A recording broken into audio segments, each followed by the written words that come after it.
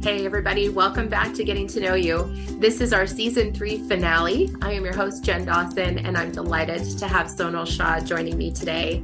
She is the Division Chief of Dermatology at UH Rainbow Babies and Children's Hospital, and she's the Director of Pediatric Dermatology at UH Cleveland Medical Center. Thank you so much for joining me today, Dr. Shah. So as we get started, the question I ask everybody is, what led you to pediatric dermatology? Well, first of all, thank you for having me. I'm super honored to be here. And so this is one of my favorite stories of how I ended up where I did because it was quite serendipitous. So I actually went into medical school thinking that I was going to be a pediatrician, maybe doing some fellowship off of peds. And so it was in my third year of medical school. I was on one of my inpatient peds rotations, and we had a really, really, really sick kid with ulcers all over his body, and nobody knew what was going on. And so I went to school at Ohio State, and at that time, there was no nationwide at that time hospital. There was no division of pediatric dermatology, but Joy Mosser was in the community, and she was always very gracious. And she came over to look at this patient, and she knew instantly what was going on. And quite literally over the next several days saved this child's life. And so I did not even know that pediatric dermatology was a thing.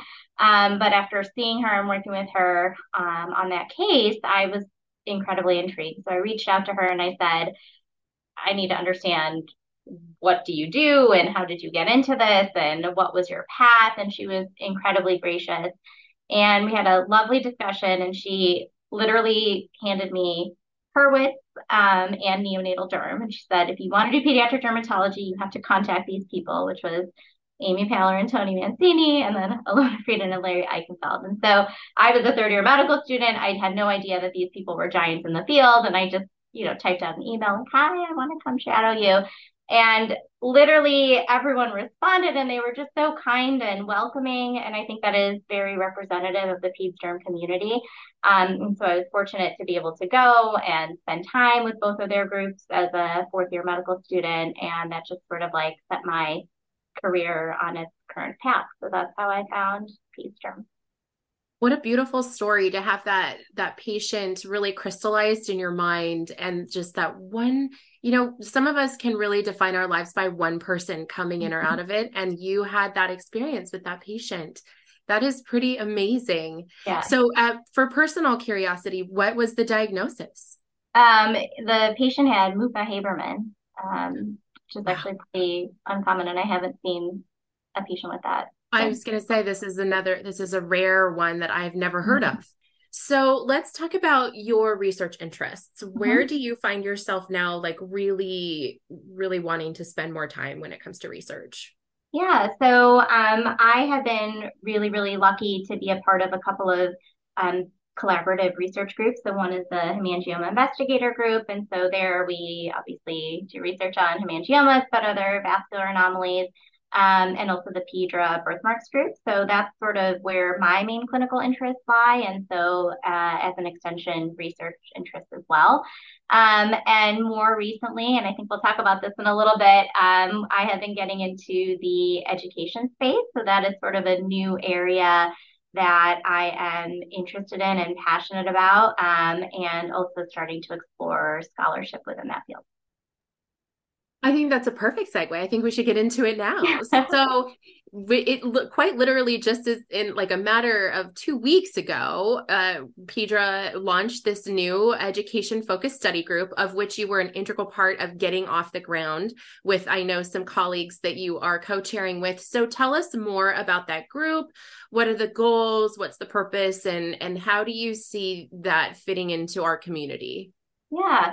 So much like most of my life. This also kind of came about in a very spontaneous way, but I had taken a new job a few years back, and I was catching up with some colleagues at an SPD meeting over dinner. And one of the main components of my job is I was tasked with creating an educational curriculum regarding pediatric dermatology for the pediatrics residency program. And so I was talking to Leah Layler, who's at Medical College of Wisconsin, and she was saying that, she does a lot of education for the peds residents. And we were kind of commiserating a little bit about, why am I spending like 2 or 3 hours making a lecture on acne when you're spending 2 or 3 hours making a lecture on acne, and it's probably all very similar content. Like, why don't we just have a collective bank that we can all sort of use and that's standardized? And then from there, it kind of snowballed in a very good way. And we just started thinking a little bit more about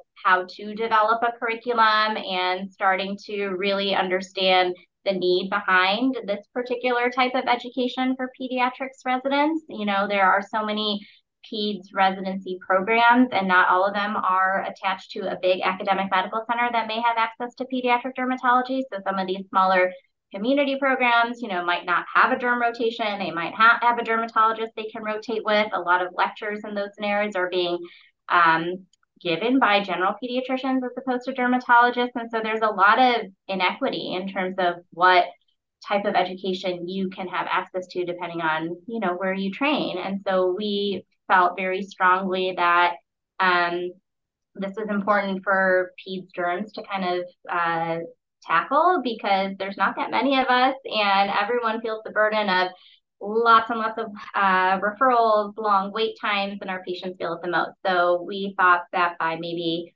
arming pediatricians with a little bit more information, that they may feel more comfortable in managing kind of the more common things that we see, maybe the less severe cases of things like eczema and acne and whatnot, the bread and butter of what we do. And that might leave some time for the more complex patients that actually need to make it to us. So that's sort of where the education group came from. And I think what is nice about having a new focus study group is that we are still really trying to define who we are and what we want to do. And I think education can reach over into so many different categories. I think part of it is understanding as a group, like what type of education are we providing and how much of that are we doing? And is that work that is appreciated, number one? Is it work that is compensated for? Is it just something that we're doing because we're, you know, an altruistic bunch? And then also evaluating, you know, curriculum, and is it effective, and are our learners benefiting and gaining the knowledge that they need to do? So we felt like this was a nice niche within Pedra, because obviously there's so many disease and disease, you know, specific focus groups. But this was just something that was different, but also deserved a little bit of scholarship associated with it. So. I like what you said about arming pediatricians with more information so that they can sort of fast track patients that need more help Yeah. over to you, and also alleviate some of the burden of you guys seeing, you know, day-to-day stuff like, you know, very mild atopic dermatitis cases. Like, so as you're getting this initiative off the ground, like, what are some short-term goals? Yeah. So our number one goal is we want people to join the group.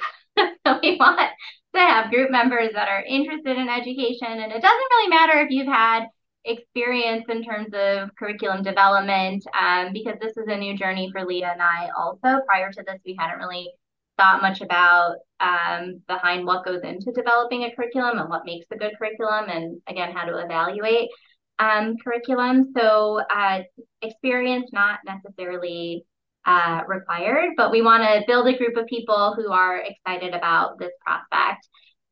We have a couple of projects that are sort of in its infancy, but you know, one of them is this curriculum development program for pediatricians or pediatric residents. So that's kind of coming up the ground. We have a couple of surveys that are due to launch, just looking at, again, what is the educational workload for pediatric dermatologists with regard to teaching primary care trainees. And so we're going to use this session to, number one, just sort of gather for the first time and get to know each other and get to know what people's interests are, and then really brainstorm and think about what are going to be our big projects, what are people interested in. And I also think that we're going to use this group to provide a little bit of, you know, education in terms of how do you create a curriculum? How do you come up with goals and objectives, and maybe use it as a platform to have some speakers come in who are experts kind of within the field to teach us, because this is something that I don't think a lot of people have formal education on.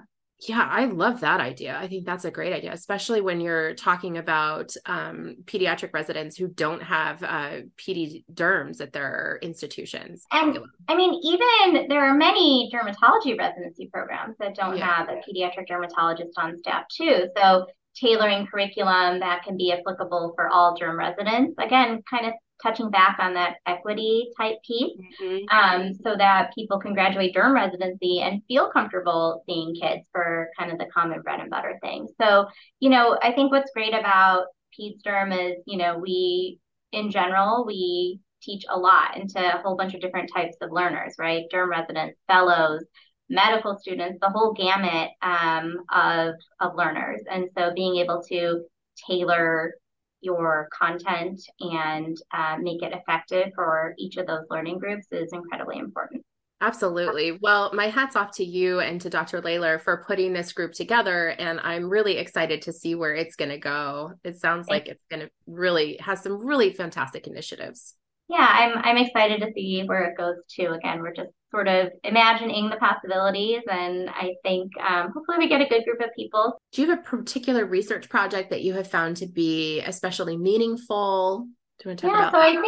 I think my first foray into research was actually during my fellowship. So during fellowship, we had the opportunity to take this class called Designing Clinical Research. And that was really, really an instructive course. It was a year-long course, and we had to have a project that we kind of thought through from beginning to end. And every week or every 2 weeks, we would meet with a small group and we would kind of go over to different pieces and parts of building a project and the steps that are involved in kind of seeing it through till the end. And so the project that I worked on was looking at rebound growth following discontinuation of propranolol, which ended up being a huge study with over 900 patients, multiple sites. And this was kind of right around the time that Pedra was sort of launching. And so I think that really informed my sense of how to do collaborative research and the importance of collaborative research, especially in a really small field where maybe we're studying some rare things where you might have a couple of patients, but that's not enough to really study. But if you can get together a group of people who each have a couple of patients, then you have a larger, cohort to follow from. So that was probably the most transformative experience in terms of um, really understanding what goes into putting together a big research project like that, but also the importance of finding collaborators that you can work with who are like-minded, who all sort of have a similar mindset in terms of doing research and helping our patients through that. That sounds like a program tailor-made for Pedra. Yeah. All right. Well, we're coming to a close. So I wanted to, if you're down for it, do a segment called Rapid Fire Questions, Oh, okay. where I will ask you a series of rapid fire questions. You can answer as quickly as you'd like, Okay. and we'll get to learn a little bit more about you. Okay. All right. Are you ready? Yeah. So we'll start with your favorite book, or if that's too difficult, book you just finished reading. Okay, I'll do both. So book I just finished, Covenant of Water by Abraham Varghese. Amazing.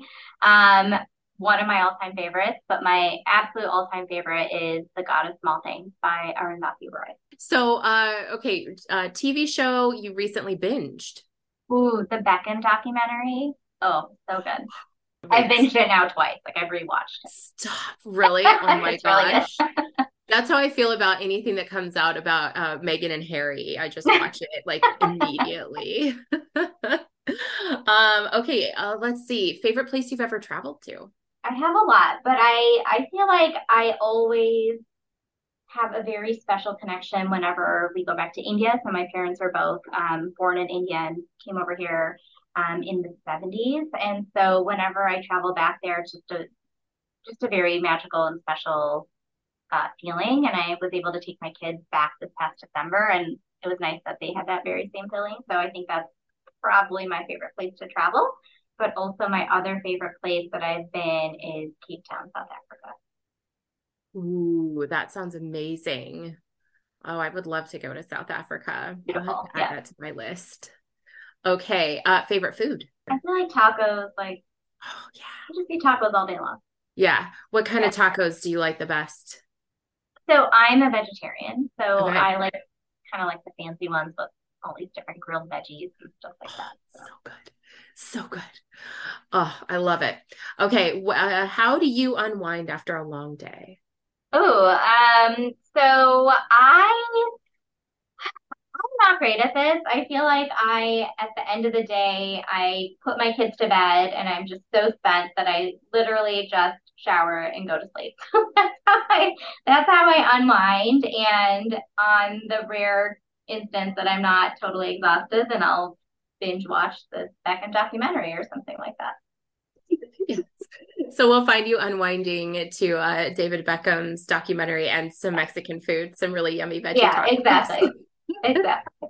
All right. And our final question, given all of the time that you have had in our collaborative network, do you have a favorite Pedra memory? Yeah, I really, really enjoyed being a part of the opening kickoff for the mentorship program last year. We were talking, can't believe it's been a year. But it was just such a nice community and group of people. And I really love the mission of the mentorship program and kind of being asked to share my perspective on mentorship and, that special relationship between mentor and mentee was really special. So thank you for having me do that.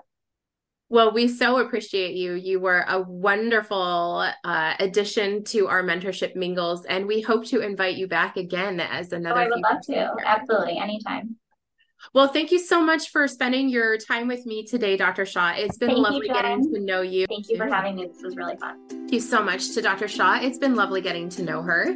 To learn more about Pedra's new education-focused study group, you can visit our website at www.pedraresearch.org, or you can click the link in the show notes. If you are interested and want to participate, you can send us an email at info@pedraresearch.org. Make sure you're following us on our social channels. We're on Twitter, Facebook, Instagram, YouTube, and LinkedIn at Pedra Research.